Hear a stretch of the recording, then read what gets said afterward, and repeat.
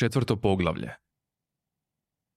Daleko na suprotnom spiralnom kraku galaksije, 500.000 svjetlosnih godina daleko od zvijezde Sol, Zeiphod Bibelbrox, predsjednik carske galaktičke vlade, žurio je preko damogranskih mora, a njegov brod na ionski pogon blještao je na damogranskom suncu. Damogran vrući, damogran udaljeni, damogran gotovo nepoznat, damogran tajni dom zlatnog srca. Brod je žurio dalje preko vode. Trajaće još neko vrijeme prije nego što dosegne svoje odredište, jer je damogran tako nespretno složen planet.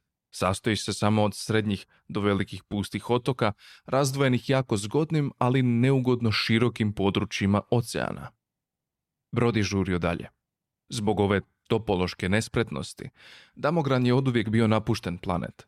Baš zbog toga je galaktička vlada i odabrala damogran za projekt Zlatno srce, jer je bio tako napušten, a Zlatno srce je bilo tako velika tajna.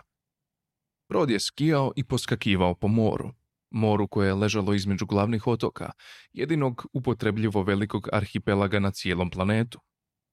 Zeiphod Bibelbrox bio je na putu od sičušne svemirske luke na uskrsnom otoku. Ime je bila posve besmislena slučajna podudarnost. Na galakti jeziku uskrsni znači malen, plosnat i svjetlosmeđ. Do otoka Zlatnog srca, koji se zbog još jedne besmislene slučajne podudarnosti zvao Francuska.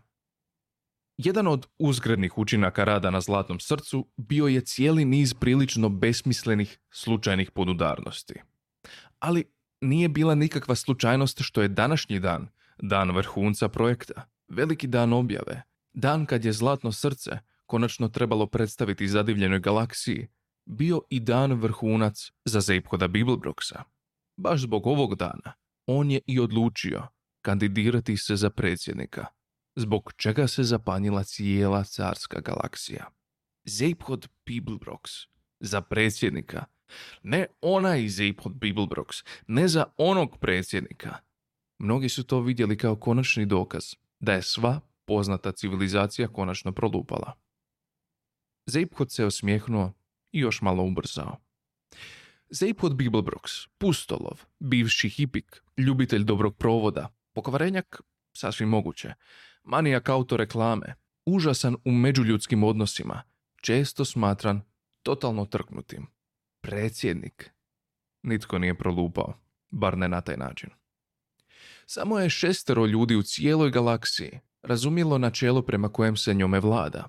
Znali su da će, kad Zeiphod Bibelbrox jednom objavi svoju namjeru da će se natjecati za predsjednika, to manje više biti savršena stvar. On je bio kao rođen za predsjednika. Predsjednik. Puni naslov predsjednik carske galaktičke vlade. Izraz carski zadržao se iako je postao anakronizam. Nasljedni je car zamalo mrtav i u takvom je stanju već mnogo stoljeća.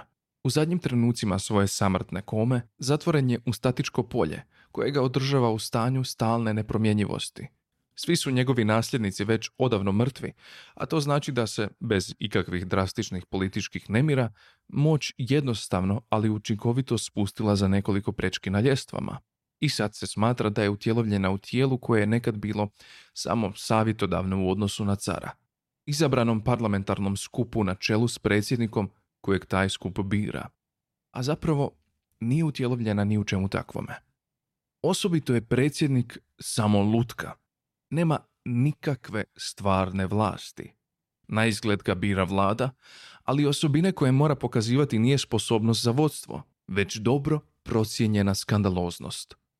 Predsjednik je zato uvijek kontroverzan izbor, uvijek neka iritirajuća, ali fascinantna osoba.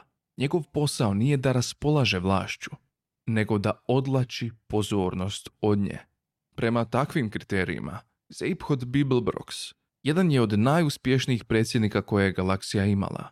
Već je 2 od svojih 10 predsjedničkih godina proveo u zatvoru zbog prijevare. Vrlo malen broj ljudi shvaća da predsjednik i vlada nemaju u stvarnosti nikakve vlasti. A i među tim malobrojnima samo 6 zna odakle se upravlja krajnjom političkom vlašću. Većina ostalih potajno vjeruje da je donošenje odluka proces kojim rukovodi kompjuter. Potpuno su u krivu. Ono što uopće nisu shvatili bilo je zašto je Zeiphod to učinio. Oštro je skrenuo odbacivši divlji zid vode prema suncu. Danas je taj dan. Danas je dan kad će shvatiti što je Zeiphod zapravo namjeravao. Današnji će dan biti opravdanje predsjedničkog mandata Zeiphoda Bibelbroxa. Danas je i njegov 200. rođendan, ali to je bila još jedna besmislena slučajna podudarnost. Dok je poskakivao svojim brodom damogranskim morima, tiho se smješkao sam sebi veseleći se divnom uzbudljivom danu pred sobom. Opustio se i lijeno raširio 2 ruke preko naslona sjedala. Upravljao je jednom rezervnom rukom koju je nedavno nadogradio odmah ispod desne ruke, da poboljša svoje rezultate u skijaškom boksanju. Ej, Gugutao je sam sebi. ti si jedan silno cool frajer. Ali živci su mu pjevali pjesmu oštriju od psećih zviždaljki. Otok Francuska bio je 30 kilometara dug, 8 širok po sredini, pješčan i u obliku mladog mjeseca. Zapravo, činilo se da postoji ne toliko kao otok sam po sebi, nego jednostavno kao sredstvo određivanja krivulje i pružanja golema zaljeva. Ovaj je dojam bio pojačan činjenicom da se unutarnja obala mladog mjeseca sastojala gotovo isključivo od strmih litica. S vrha litice tlo se polako spuštalo 8 km dolje na suprotnu obalu. Na vrhu litica stajao je odbor za doček. Sastojao se najvećim dijelom od inženjera i istraživača koji su sagradili zlatno srce, većinom ljudskog obličja, ali tu i tamo bilo je nekoliko gušterolikih atominjera, 2-3 vilinska maksime galaktičara, 1 ili 2 oktopodna fizikulturalista i 1 hulu-vu. Hulu-vu je superinteligentna nijansa plave boje. Svi osim hulu-vua bili su prekrasni u svojim šarenim, svečanim laboratorijskim kutama. Hulu-vu je privremeno, posebno za ovu priliku, bio prelomljen kroz samostojeću prizmu. Raspoloženje strahovitog uzbuđenja podrhtavalo je kroz sve njih. Surađujući, dosegnuli su i prešli najdalje granice fizikalnih zakona, promijenili strukturu osnovne građe materije, nategnuli, izvrnuli i slomili zakone mogućnosti i nemogućnosti. No čini se da ih je najviše radovalo što će upoznati čovjeka s narančastom lentom oko vrata. Predsjednik galaksije tradicionalno je nosio narančastu lentu.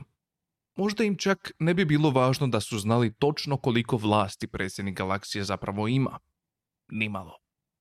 Samo je 6 ljudi u galaksiji znalo da posao galaktičkog predsjednika nije da raspolaže vlašću, nego da odvlači pozornost od nje. Zeiphod Bibelbrox bio je nevjerojatno dobar u svojem poslu. Predsjednički je gliser jurnuo oko istake te ušao u zaljev, a gomila je zinula zasljepljena suncem i mornarskom vještinom. Blještao je i sjajio dok je glisirao morem u širokim, klizećim krugovima. Zapravo, uopće nije morao dodirivati vodu, jer ga je podupirao magloviti jastuk ioniziranih atoma. Ali, samo predstave radi, bio je opremljen tankim skijama koje su se mogle spustiti u vodu.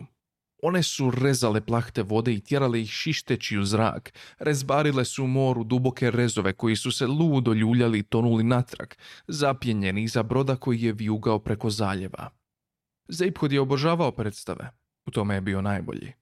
Oštro je okrenuo upravljač, brod je zarezao u divljem zavoju tik pod liticom i s lakoćom se zaustavio na zaljuljanim valovima. Za nekoliko je sekundi istrčao na palubu, mahnuo i nasmiješio se prema više od 3 milijarde ljudi. 3 milijarde ljudi nisu zapravo bile tamo, ali su gledale svaki njegov pokret kroz oči male robotske 3D kamere, koja je s poštovanjem visjela u zraku pokraj njega. Predsjednikove ludorije uvijek su bile nevjerojatno popularne na 3D. Tome su i služile. Opet se nasmiješio.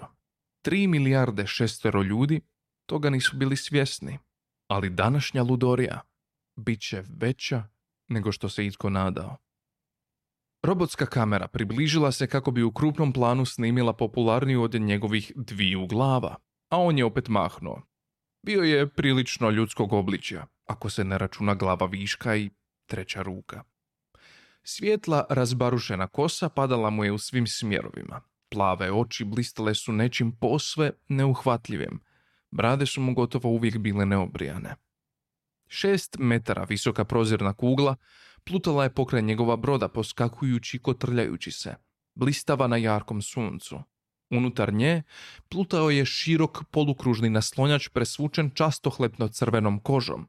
Što se više kugla kotrljala i poskakivala, to je više naslonjač ostajao na istom mjestu, miran kao presvučena stijena. I opet sve za predstavu. Zeiphod je koraknuo kroz stijenku kugle i spustio se u naslonjač. Raširio je 2 ruke lijeno po naslonu, a trećom otresao trun prašine s koljena. Glave su mu se ogledavale, nasmiješene. Ispružio je noge. Svakog časa, mislio je, počet će vrištati. Voda je prokipila ispod kugle, zaključala je i provrela. Kugla je sunula u zrak poskakujući i kotrljajući se na vodenom mlazu.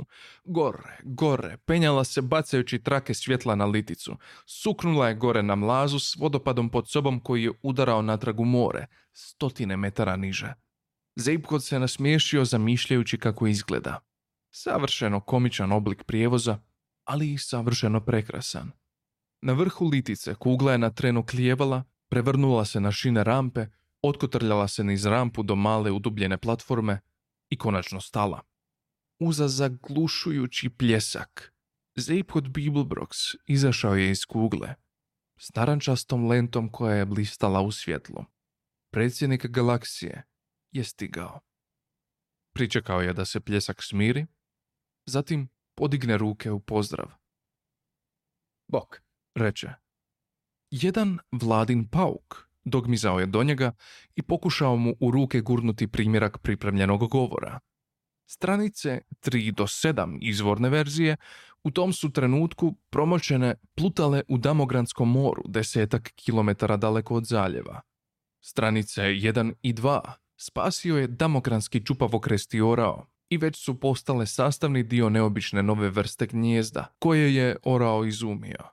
Sastojalo se uglavnom od čvrstog kartona, pa je novo izleglom morliću bilo nemoguće osloboditi se iz njega. Damogranski čupavokresti orao čuo je za koncept očuvanja vrste, ali nije s tim htio imati nikakve veze. Zeiphod Bibelbrox znao je da neće trebati svoj pripremljeni govor i blago je odbio onaj koji mu je nudio pauk. Bok. Reče ponovno. Svi su mu se široko smiješili. Ili gotovo svi. Uočio je Trillian u gomili. Trillian je bila djevojka koju je Zeiphod nedavno pokupio za posjeta jednom planetu, gdje se našao samo za zabavu, inkognito. Bila je vitka, tamna, ljudskog obličja, s dugim valovima crne kose, punim ustima, čudnim malim gumbićem od nosa i komično smeđim očima. Sa svojom crvenom maramom vezanom oko glave i u dugoj, širokoj, svilenkasto smeđoj haljini izgledala je pomalo arapski. Ne da je itko ovdje ikad čuo za Arape, naravno. Arapi su vrlo nedavno prestali postojati, a i dok su postojali bili su 500.000 svjetlosnih godina daleko od Damograna. Trillian nije bila nitko poseban, ili je bar Zeiphod tako tvrdio. Jednostavno je dosta često išla uokolo s njim i govorila mu što misli o njemu. Bok srce. Rekao joj je. Uputila mu je kratak, ukočen osmijeh i skrenula pogled. Onda je na tren opet pogledala u njega i toplije se osmijehnula, ali on je već gledao nešto drugo. Bok. Rekao je maloj gomili stvorova iz tiska koji su stajali u blizini želeći da prestane govoriti bok i počne im davati izjave. Njima se posebno nasmiješio jer je znao da će im za nekoliko trenutaka dati jednu vrašku izjavu. Sljedeće što je rekao ipak im nije baš jako koristilo. Jedan od dužnosnika koji su se brinuli za svečanost iznervirano je zaključio kako predsjednik očito nije raspoložen za čitanje predivnog govora koji su mu napisali i pritisnuo je prekidač na daljinskom upravljaču u svojem džepu. Daleko pred njima golema bijela kupola koja je bubrila prema nebu puknula je po sredini, razdvojila se i polako se složila na tlo. Svi su zinuli iako su savršeno dobro znali da će upravo to učiniti jer su je sami zato i sagradili. Ispod nje ležao je golem svemirski brod, 150 metara dugačak, u obliku vitke sprinterske tenisice, savršeno bijel, izbezumljujuće prekrasan. U srcu broda, neviđena, ležala je mala zlatna kutija koja je u sebi sadržavala najnepojmljiviji stroj koji je ikad zamišljen. Stroj koji je činio ovaj svemirski brod jedinstvenim u povijesti galaksije. Stroj po kojem je brod i dobio ime. Zlatno srce. Au. Reče Zeipod Bibelbrox zlatnom srcu. Ništa drugo nije mogao reći. Rekao je to ponovno jer je znao da će to naljutiti novinare. Au. Ljudi u gomili s iščekivanjem su okrenuli lice prema njemu. Namignuo je Trillian, koja je podigla obrve i raširila oči prema njemu. Znala je što će reći i smatrala je da se pravi užasno važan. Ovo je zbilje nevjerojatno. Rekao je. Ovo je zbilje i stvarno nevjerojatno. Ovo je tako nevjerojatno, da mislim da bi ga rado ukrao. Izvrsna predsjednička izjava, tipična za njega. Gomila se s užitkom nasmijala. Novinari su zadovoljno pritisnuli tipke na svojim sub-eta vjestomaticima, a predsjednik se nasmiješio. Dok se smješkao, srce mu je nepodnošljivo vrištalo. Dotaknuo je malu paralizomatik bombu, koja se tiho ugnjezdila u njegovu džepu. Konačno, više nije mogao izdržati. Podignuo je glave prema nebu, ispustio divlji urlik u velikim tercama, bacio bombu na tlo i pojurio naprijed kroz more odjednom smrznutih osmijeha.